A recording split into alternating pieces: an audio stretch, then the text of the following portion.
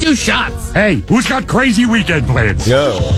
All right, here's a few things going on around the Ozarks this weekend. Maybe you'd be interested in if you're looking for something to do. We got tonight, as mentioned just a bit ago by Chris, the Sato 48 Local Film Festival is kicking off at Greenway Baptist Church. That's tonight. And if you'd like to find out more about that and how to get your family or your friends involved in your own 5-minute movie, then you can go to Sato48.com and check that out.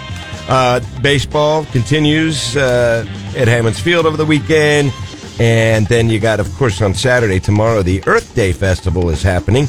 It is Earth Day tomorrow. Jordan Valley Park's going to be rocking with some live music and a lot of fun, including the Ozark Mountain Daredevils playing at Jordan Valley Park. So that should be fun tomorrow.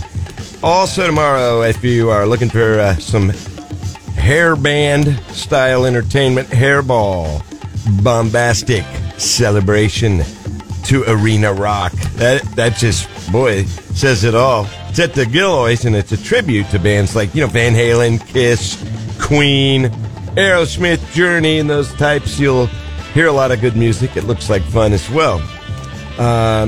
If that's not your cup of tea, maybe some symphony. The Springfield Symphony will be performing Swan Lake at Hammons Hall. And then, of course, Springfield Little Theater, Pippin, the amazing show, continues there at the Landers if you'd like to get out and do something like that. And, if there's something you know about that you want to spread the word about, an event happening this weekend, feel free to get in touch with us, 865-0987.